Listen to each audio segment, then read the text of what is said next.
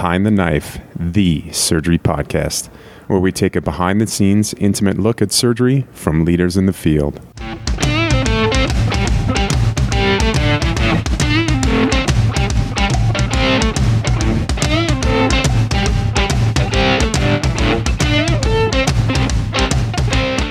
All right, well, welcome back to Behind the Knife. We have a really great episode, something we wanted to do for a long time, specifically on the ergonomics of surgery.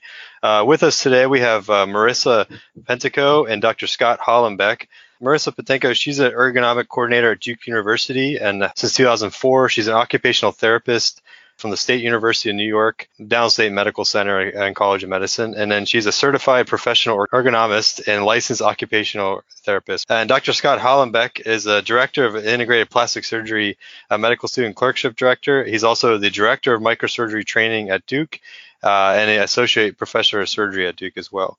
Thank you both for joining us today on Behind the Knife. Thanks for having us. All right, so just starting off here, I guess, one thing we always kind of get into this is when we have people on the show is to find out why you're actually drawn to this. So Dr. Hollenbeck, how are you interested in ergonomics of surgery? Is this something that you've had some past history with, or how did you first get interested? Yeah, that's a good question, and it's probably true for many people. I didn't have too much of an interest in it, and I honestly didn't know too much about it until I started having some symptoms of musculoskeletal injury and fatigue, and specifically I began having some numbness in my fingers. And this is after about 7 or 8 years in practice. At that time, I was in my mid-40s, early to mid-40s, and started asking around some other people and came to find out that back and neck injuries are extremely common in the field of surgery and in my field in plastic surgery and microsurgery. And so I began to try to figure out if there was anything I could do to make my symptoms go away, short of having a neck fusion. And what I found to be helpful was stretching and other things that we'll get into here as the conversation continues. But basically personal experience with musculoskeletal and neurologic symptoms. Marissa, obviously you're a trained occupational therapist. How did you become interested in the ergonomics spectrum of that field? I had been practicing OT for about 14 years, and I was looking for some changes. And at the time, our director had contacted me for an interview for the ergonomics coordinator position at Duke, and this was close to 15 years ago. Actually, I'm reaching my 15th anniversary in a couple months, and that's how I had gotten into it. The ergonomics field and what they were offering in the position as a coordinator was really something that I was looking for in terms of change, away from treating and more towards consulting. And so the position was basically calling for someone who would have a position as a safety consultant and working with the employees in Duke. So all of the employees are the ones that would be considered our clients.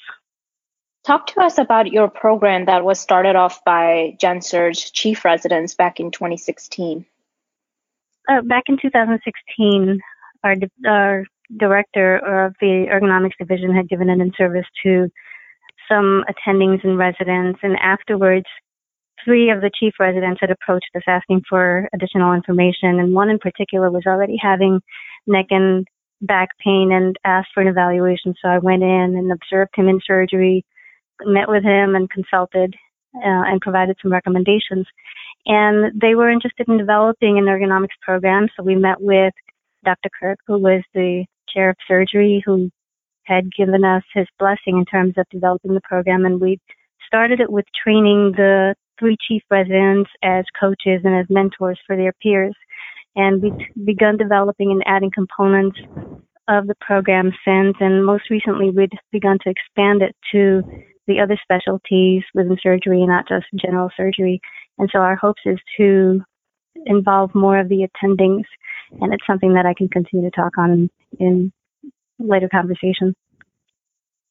And part of this program, as you are mentioning, is having the surgery residents actually training the junior residents, the chiefs training the juniors.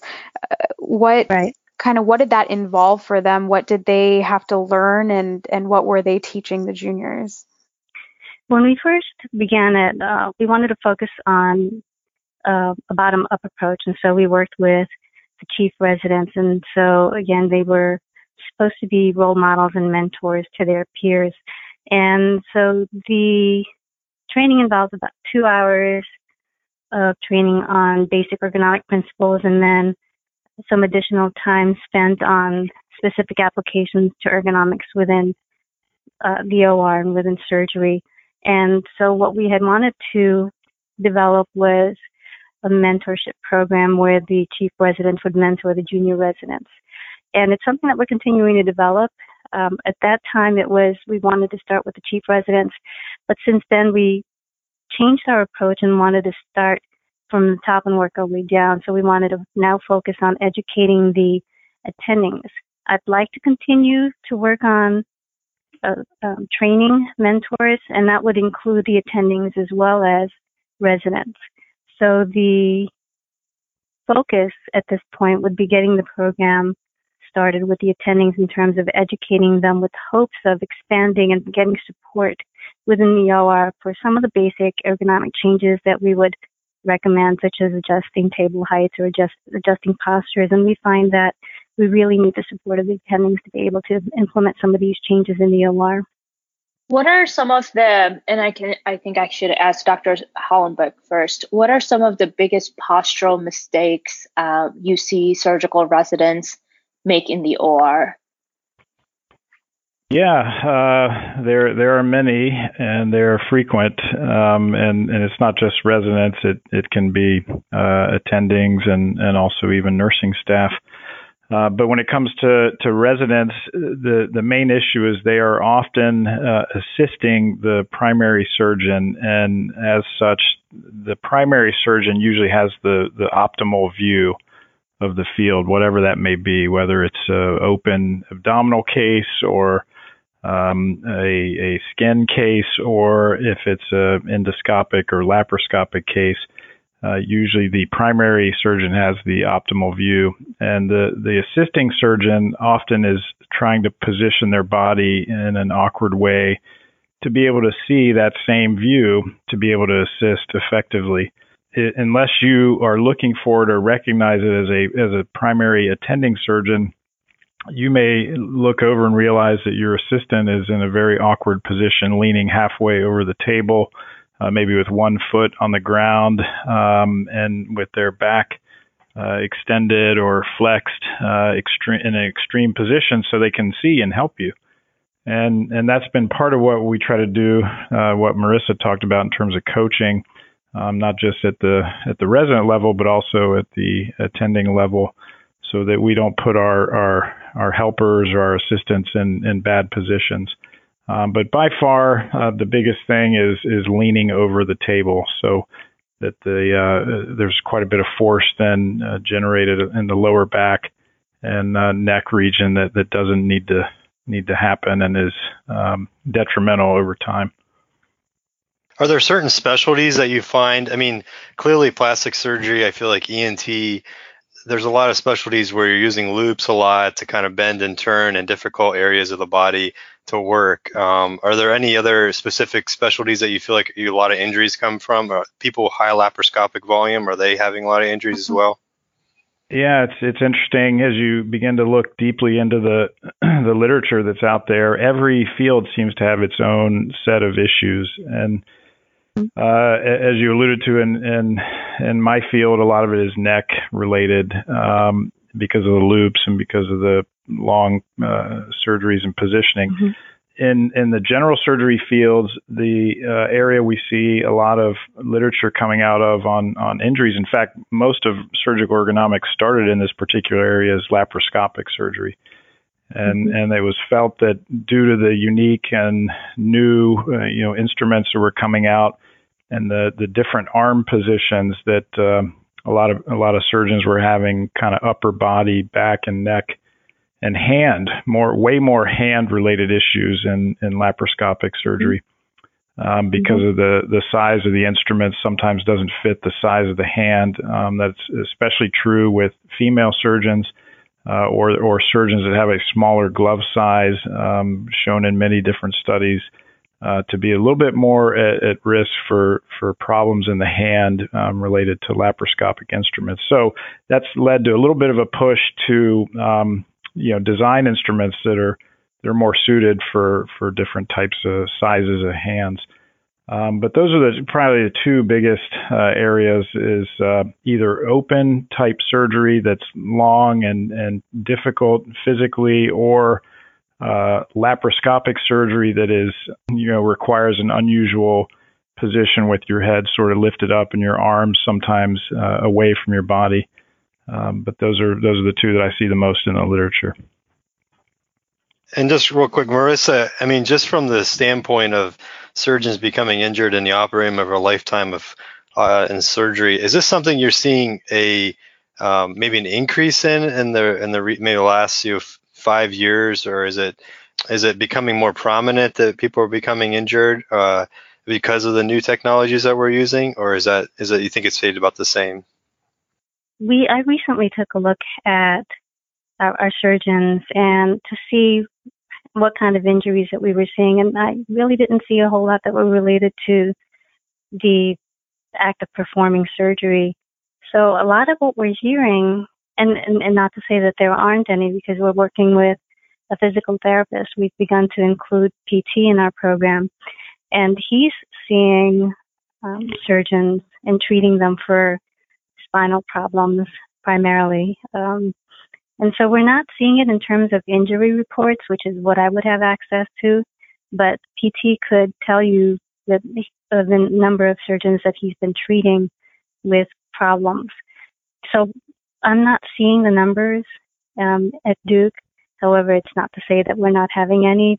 We've had surgeons that I've consulted with who've reported neck and upper back problems, and some who've already had surgery. So it is occurring. We're just not seeing it reported, at least in Duke. But there are a lot of literature that indicates the level of injuries that surgeons in general are having through the different kinds of procedures, whether it's laparoscopic, robotic, open surgeries. And I'm also starting to see the risk factors as well with orthopedic surgeons, because I was asked to work with some.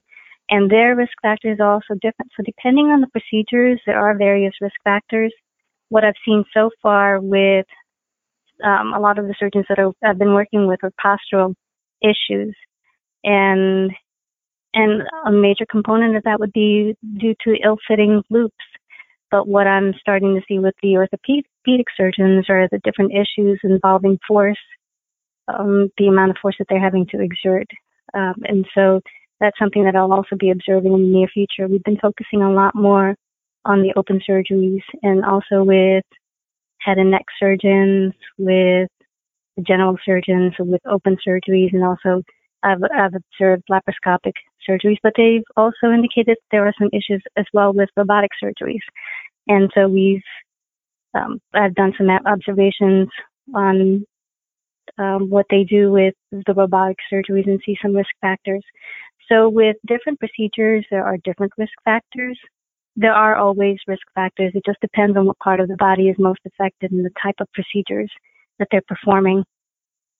I would now like to switch gears and talk about the interventions that surgery residents and OR staff, attendings, and everyone can take place in order to minimize injuries like such. And I think I will go systematically, maybe ask Marissa first, and that Dr. Hollenbeck can also kind of give his opinion and on these matters from an attending point of view. So setting up the patient in the OR, what are some of the techniques and tricks that residents and attendings can do in order to minimize injuries? I was once working with one of the plastics residents. I had observed her and provided recommendations on what I saw were the risk factors and how those risk factors could be addressed. And again, it's just a matter of how she was positioning herself and her patient. And one of the things that she observed about herself and she wanted to make a note of for the future was that it really makes good sense to be able to plan ahead of time. So depending on the type of procedure and the location of the procedure, is setting the patient up even before the surgery itself. So whether it's scooting the patient to the side of the table, in this case, she was working with, I think, the posterior shoulder. And so they had the patient inside lying, but the patient was not positioned towards the edge of the table. So she had to bend over and reach for the duration of the surgery. So one of the things that she really commented on was how important it would be to plan ahead of time in terms of where the patient should be positioned and how the patient should be positioned for most of the procedures. So definitely positioning the patient as close as possible, and depending on the site, adjusting the table as well. So whether it's tilting it in addition to moving the patient to the edge of the table. And again, it also depends on the location. With one other chief resident I was working with, he was performing some kind of vascular surgery on both legs, and he was bent over again because he was trying to access the leg that was opposite and furthest away from him. So we talked about what he could have done, and he mentioned that it probably would have been best for him to have just moved closer to that leg rather than reaching across the table. So I think one of the things the surgeons probably can feel more comfortable about is, if it's feasible, of course, is being able to move around the table so that you can get closer to the site, and so that there are less awkward postures as a result, again, because there are so many other risk factors. So the goal is to just reduce as many of them as possible. And as I had told Dr. Hollenbeck, if a lot of times you just can't avoid the risks. And so if you can just move in and out of awkward positions and just take some time to correct yourself, and so that way you're not continually positioned awkwardly, that's also another helpful thing to do. But definitely setting up the patient ahead of time if you can. And then positioning, the surgeon would be positioning themselves so that he or she would be closer to the patient. And a lot of times, again, they get so involved with the procedures that they lose sight of their postures. And so another thing that we've been working on is postural self-awareness. What are some of the internal and external tools that would help them develop more of an awareness of their position, especially for a prolonged procedure? And also just using the best equipment and how the equipment should be positioned. So if they're working with a microscope, I would educate them on the best postures when using a microscope. And then it really would be helpful if the equipment is adjustable so that it could adjust based on the best postures that the surgeon can achieve. So it's a matter of setting up the patient, the self, and the equipment to promote the best postures. Dr. Hollenbeck, anything to add there specifically about planning the positioning ahead of time and planning your place, position, the OR, as well as the postural self-awareness? Sure. That was a very thorough answer there. But I guess I would add, or echo at least what Marissa said, is a lot of times what I'll do is when I set the patient up before surgery with the residents, we'll actually get in position as if we're going to do the surgery, even before we've sort of, scrubbed or prepped or anything, and see if it's a good position. If we notice that the patient is perhaps too far over on one side of the bed during that exercise, we can simply move the patient back over. If we notice that the arm board is in a bad position that's going to create problems, then we reposition that or tuck the arm or do something different. So just as a quick little exercise right before we go out and scrub and begin to prep, we will actually kind of stand there and sort of simulate the positioning that we'll be in during the surgery. The other thing is you got to make sure the bed is working. We always check the bed, make sure it doesn't have a malfunction, because we want to be able to make the bed airplane left and right if needed, and we want to be able to raise it up or go into Trendelenburg and all these sorts of things. And there's nothing worse than realizing that, halfway into the surgery that the bed doesn't work. So those are two checks that we always do right at the beginning, which I found to be helpful.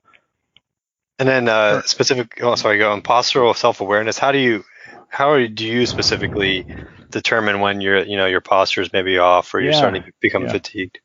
Yeah, that's a good question. I would credit Marissa with a lot of that. She does, I don't think she's mentioned this yet, but as part of her program that she has, she offers a consultation with different people. It could be residents or attending surgeons.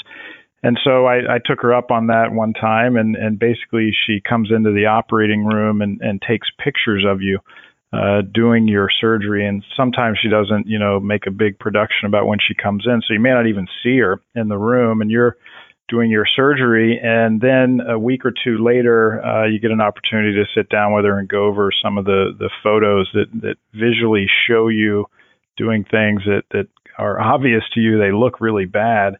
And you know which part of the surgery that is, and gosh, that during that part of the surgery, I really have bad posture. So that's the first part of awareness, is actually seeing yourself. It would almost be like if you were practicing a sport. It's sometimes nice to see a video of yourself, and then you can understand what you were doing or not doing correctly.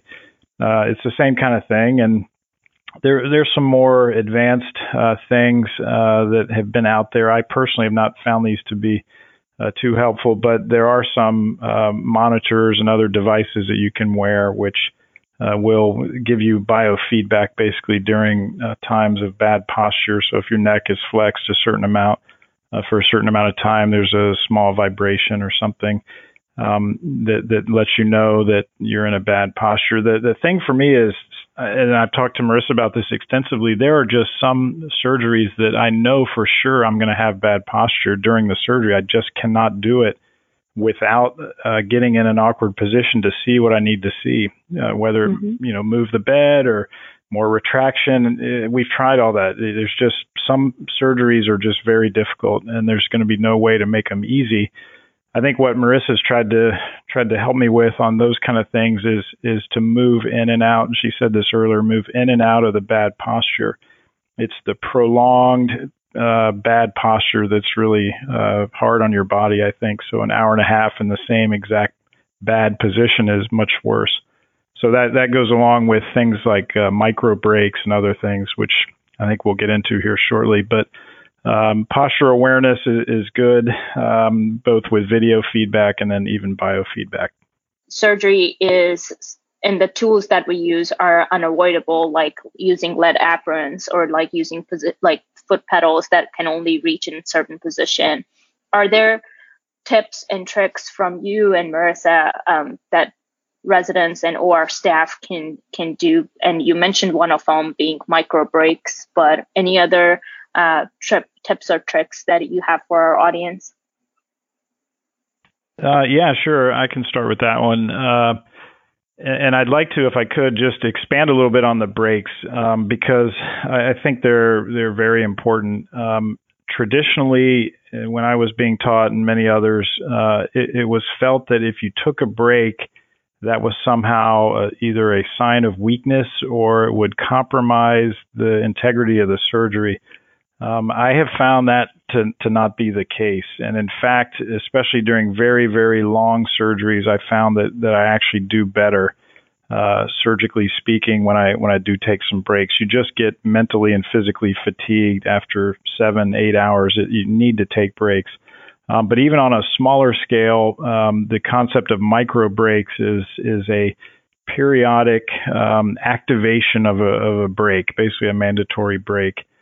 Where there may be something in the room that sounds like an alarm or a bell or something every 45 minutes to an hour. And when that bell goes off, you're supposed to get to a point where you can stop and then actually do some stretches. And I haven't initiated that. I know some people find that helpful, but usually I'll try to take a break every 2 hours or so. And there's ways you can do the surgery that way without making any sort of negative impact on the patient. You just take a 5-minute break, and usually I'll actually scrub out, get some water, go to the bathroom, and then actually do some stretches off to the side. And most of these stretches are going to be your postural muscles. So those are the muscles in the back, which are the ones that are helpful for preventing your body from just flexing in. And Marissa can talk more about this, but when you see somebody doing surgery, typically all their body flexors are activated.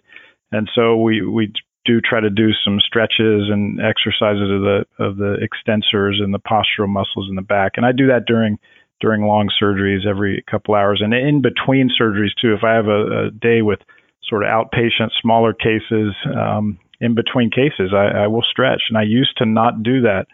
And that's probably been the most helpful thing to me, is approaching surgery more like you would approach an athletic event. You would never go play pickup basketball and not stretch. You wouldn't go out and play tennis and not do any kind of stretching or anything like that.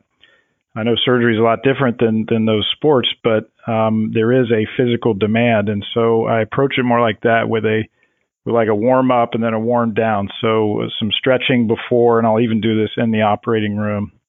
It used to be people would look at me kind of funny, but now it's just part of it. I literally look like I'm getting ready to go in and play a basketball game. I'll do some stretching.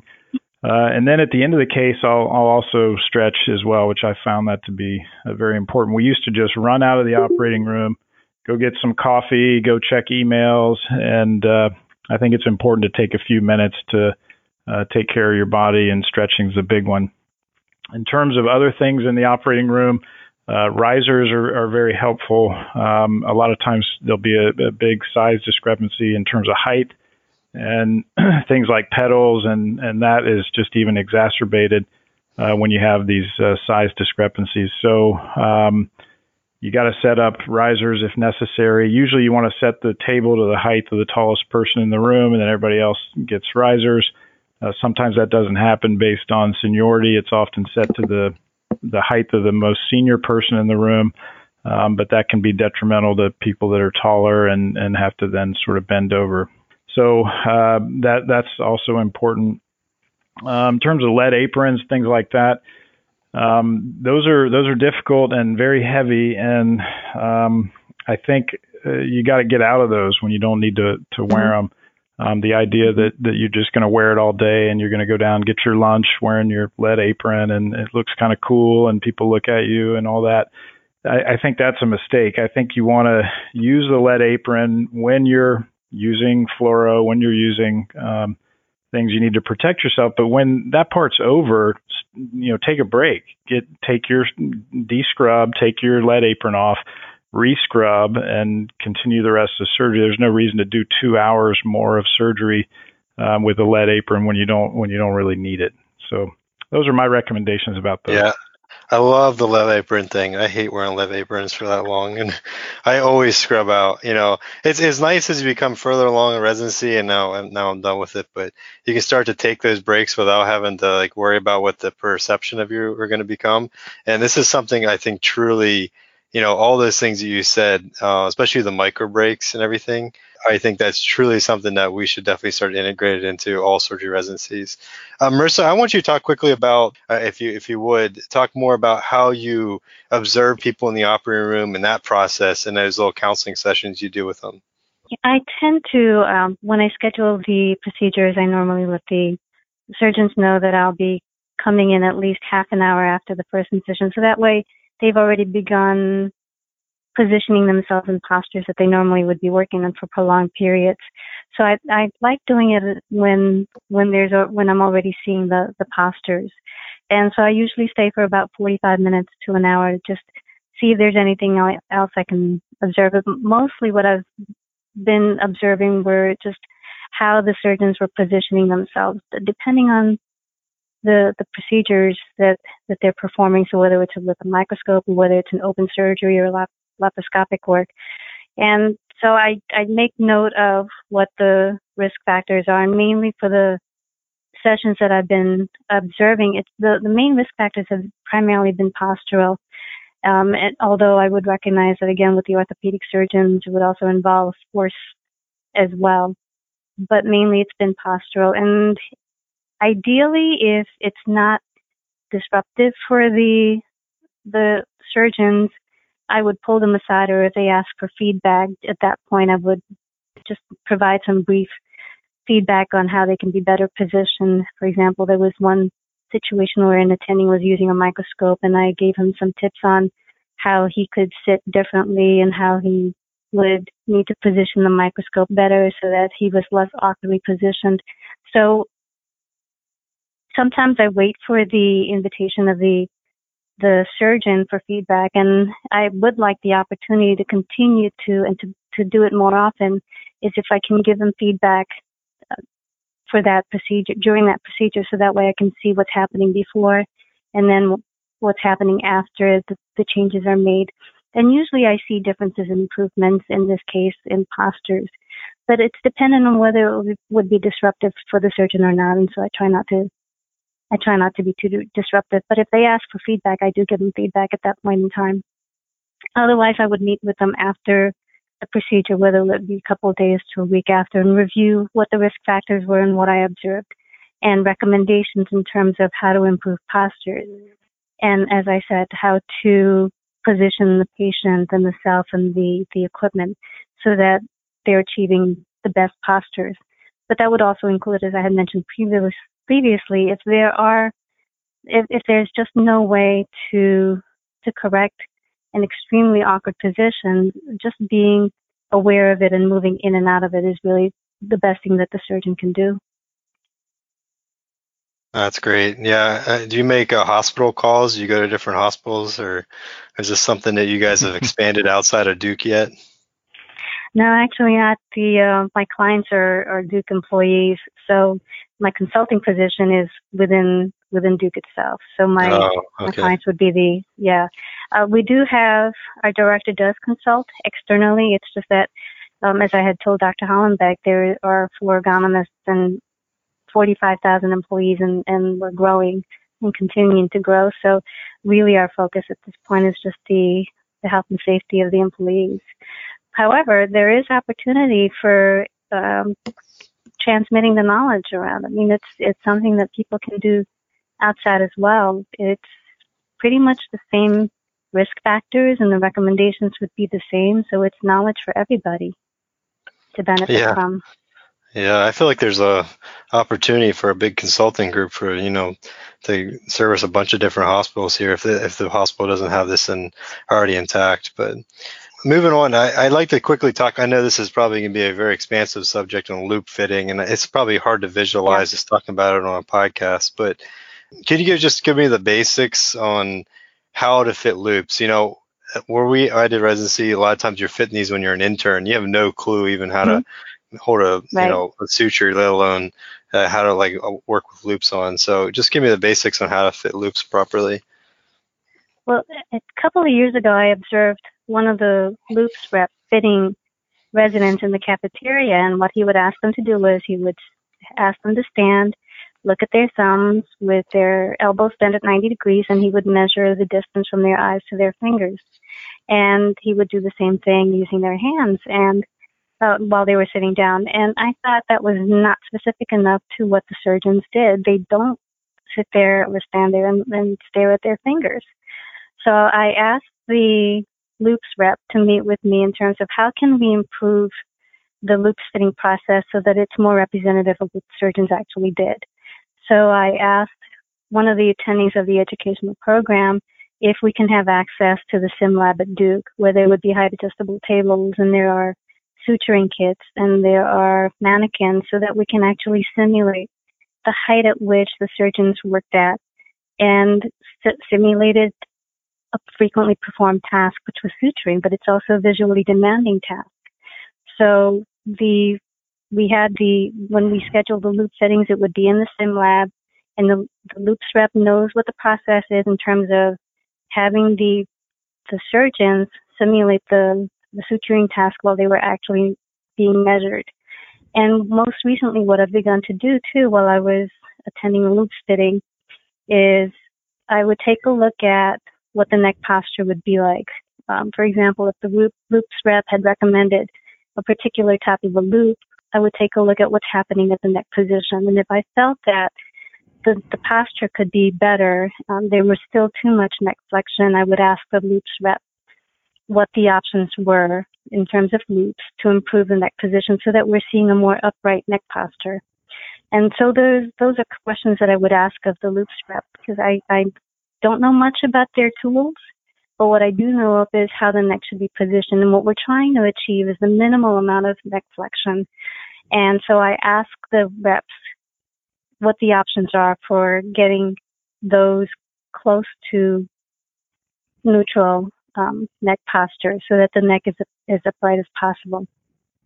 And then what I've also started to emphasize as well was the follow-up. So after the surgeons receive their loops, I asked them to follow up with the loops rep to make sure that if there were any problems, that they would be contacting the loops rep.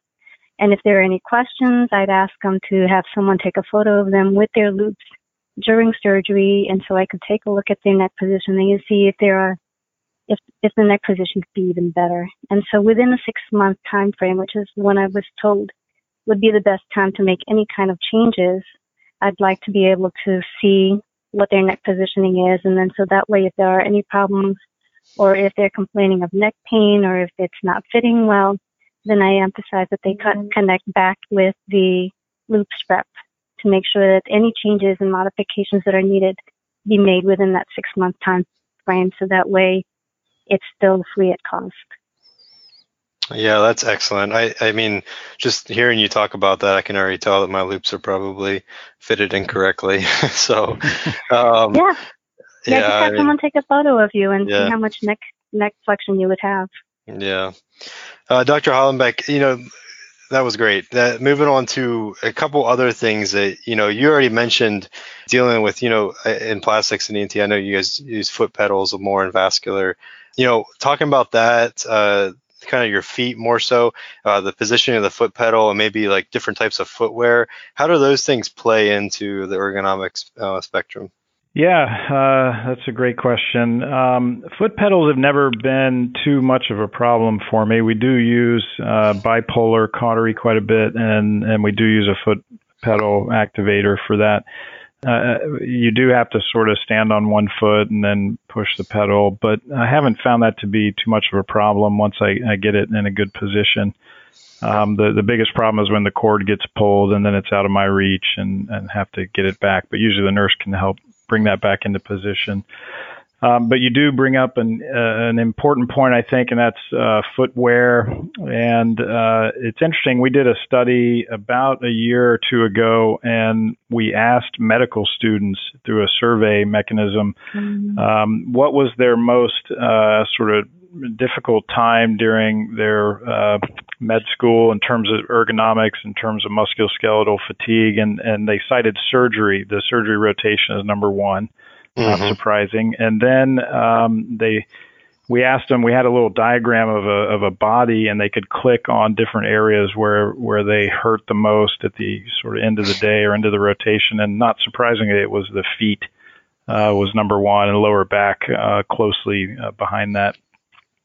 So I think, when you stand up for a long period of time, your feet are going to hurt, but there's got to be ways to make that better. And so we're very interested in the use of compression stockings. You hear a lot about this just sort of anecdotally. You see more and more commonly people that run a lot are wearing these. They're now for sale, at every running store and sports store, as you can buy these compression socks. And so we're actually looking into that, whether that is helpful for people in terms of how they feel at the end of surgery to wear those. But I also think, padded shoes are going to be the best. The notion that you would wear like your dress shoes into the OR and do 4 to 8 hours worth of surgery seems odd. It would be, again, like playing basketball in dress shoes or tennis. And so you would want to wear shoes that are really good. I think clogs and things like that also maybe not, while traditionally optimal, maybe not the best for, in terms of preventing, pain and discomfort in your foot. So I think the best are going to be the athletic shoes. And so like running shoes, things like that is what I recommend with compression socks. Interesting. Yeah, I remember that being my surgery clerkship too. My feet were always so painful. I kind of justified as I wasn't really doing much or just watching as a student. So, maybe I was paying more attention to my feet, but when you become a resident, you start to do stuff and they don't really bother you anymore. So, but I don't know, who knows? Maybe I changed shoes since then. So, yeah, you probably blocked it out. Yeah, when you're a med student, you're kind of bored and you're just sitting there thinking about what you're going to have for dinner and other things. And then you start wondering, gosh, my feet are really hurting. Yeah. I think when you're doing stuff, you just sort of lose track of that kind of thing. Well, I guess the takeaway is athletic shoes then, huh? Is probably the best bet. I like that. So, there are anti-fatigue mats that are used in the OR, yes. But from the safety perspective, it's also our question is how often are they being cleaned by the housekeeping staff. The other option that we offer are anti-fatigue insoles, which actually go into the shoes. But the other thing, too, that we've also touched upon are the micro breaks. So taking the opportunity to alternate positions, which is something that I recommend to the surgeons as well. If it is feasible within the procedure, would it be possible to alternate positions, to alternate between sitting and standing so that you're not in one position or you're not standing for the entire duration of the procedure? And it's not something I freely recommend. It's something I leave up to the surgeons to determine whether it's feasible for them to change their positions, or if they are usually standing during an open abdominal position, for example, is it feasible for them to sit down so that they're not standing for the entire duration? So what we recommend from the ergonomics perspective is to alternate postures. So not only are the surgeons moving in and out of awkward positions, but also moving on and off their feet. So alternating between sitting and standing is something that we would also recommend. I guess the last thing I want to go into here before we end is something we probably do more than operate nowadays, and the technology and the documentation that goes along with surgery. What kind of tips, and obviously there's problems of staring at a computer screen from the vision standpoint to the ergonomic standpoint, but what kind of tips can you give us for, I'll go with Marissa first here, regarding use of computers and the setup of that, as well as maybe even cell phones, walking around with cell phones the entire day, because that's how we communicate. Yeah. Part of what I had started to build into the educational component for the surgeons and the residents is a computer workstation component. And I guess you're talking outside of the surgery, right? Yeah, I mean, just after the case you're done, you're sitting at your office documenting, yeah. As I was telling Dr. Hollenbeck the other day, if you're in front of the computer for a prolonged period of time, the same concept is you have the ability to alternate between sitting and standing rather than sitting for hours in front of the computer. That would be great. There are many sit-stand options available now, but there are also free sit-stand options. For example, if you're taking phone calls, you can stand up or take bathroom breaks. So again, the same concept of avoiding prolonged positions, not only in surgery, but also in front of the computer. Generally, what we recommend is someone who is properly set up would be someone who's seated with their feet flat on the ground, hips and knees at about the same height. So making sure that you've got a height adjustable chair to start off with so that you're sitting properly, and then having some kind of a height adjustable platform, whether it's a sit stand or whether it's a keyboard tray, so that the keyboard and mouse are lowered down to elbow height. Unless you're an extremely tall person, keying up at desk height is really high for a lot of individuals. So bringing the keyboard and mouse down to elbow height is also more comfortable. And then making sure that the top of your monitor screen is at about eye height and that it's within arm's length. And we do emphasize that no matter who you are, whether it's lab workers or office workers or surgeons sitting in front of the computer, that if you're doing it for long periods of time, that you need not only to take breaks, but to make sure that you're properly positioned in front of the computer. As far as cell phone use, the same concept. Using the speakerphone so that it's not held up to your ear, or using headsets or earbuds is also helpful as well. But again, avoiding prolonged static positions. It's one of our more common recommendations, no matter what employee is doing what type of a job. It's just making sure that you're avoiding those awkward postures as much as possible. Great. Dr. Hollenbeck, anything else to add there? No, I think you need to just be aware of it and find what works for you. Another thing I've heard people talk about that have had neck and back surgery is they thought their sleeping was also perhaps played into that. So I'm not an expert at sleep ergonomics, but I think there is something to be aware of in terms of your neck position, pillows and things like that. But yeah, those are the major ones, your surgery positioning, and then afterwards on the computer, which, as you said, is a major part of what we do now, is spend time on the computer and then walking around with our phone in our hand looking down at it. But I think if you incorporate stretching into your daily routine, that's helped me a ton. And just to follow up, the nerve symptoms I was having just have gone away, fortunately. I don't know, maybe a year from now have gotten a neck fusion, but fortunately for now, just with these postural stretches and bringing my shoulders back away from the front of my body, that has helped. And unfortunately, I feel a lot better. Good. Well, this has been a great talk. I know we will definitely publish the two links you guys have sent us on the Duke surgery, especially on the stretches, and then there was one specifically on the ergonomics program.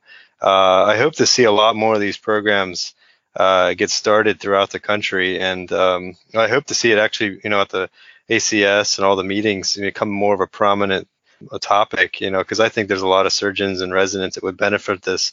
A lot of surgeons start their career not worrying about this because you're young and you're healthy, but after 20 some years of doing surgery or plus, and it starts to go away. So I think I'll add to that if I could real quick on that. It's interesting. You look through the data, and most people get injured, at least have their significant injury in their early part of their career, kind of like what I was saying about myself in the mid 40s to late 40s, and it's felt that it's because it's the most productive, most demanding part of your career. You've just finished your training and you're doing difficult cases because that's what you get sent, and your practice is building up and you're doing more and more and more. And so if you look, it's not the 65-year-old that's getting the neck fusions and the back fusions. And if you ask around your local people, I bet you're going to find most people have had trouble in their 40s, and that's when this stuff happens. So I think it's important to be aware of it, early on, and even involve some of these things early on. A lot of it's culture change too. As I alluded to a little bit, there's a little bit of a resistance to taking breaks, a little bit of resistance to stretching, resistance to wearing different kind of shoes and things like that. So I think with awareness and culture change, a lot of these things will get better. Well, Marissa and Dr. Hollenbeck, I thank you again for joining us on Behind the Knife today. We hope to hear back from you at one other point. Thank you. Yeah, thank you. Until next time, dominate the day.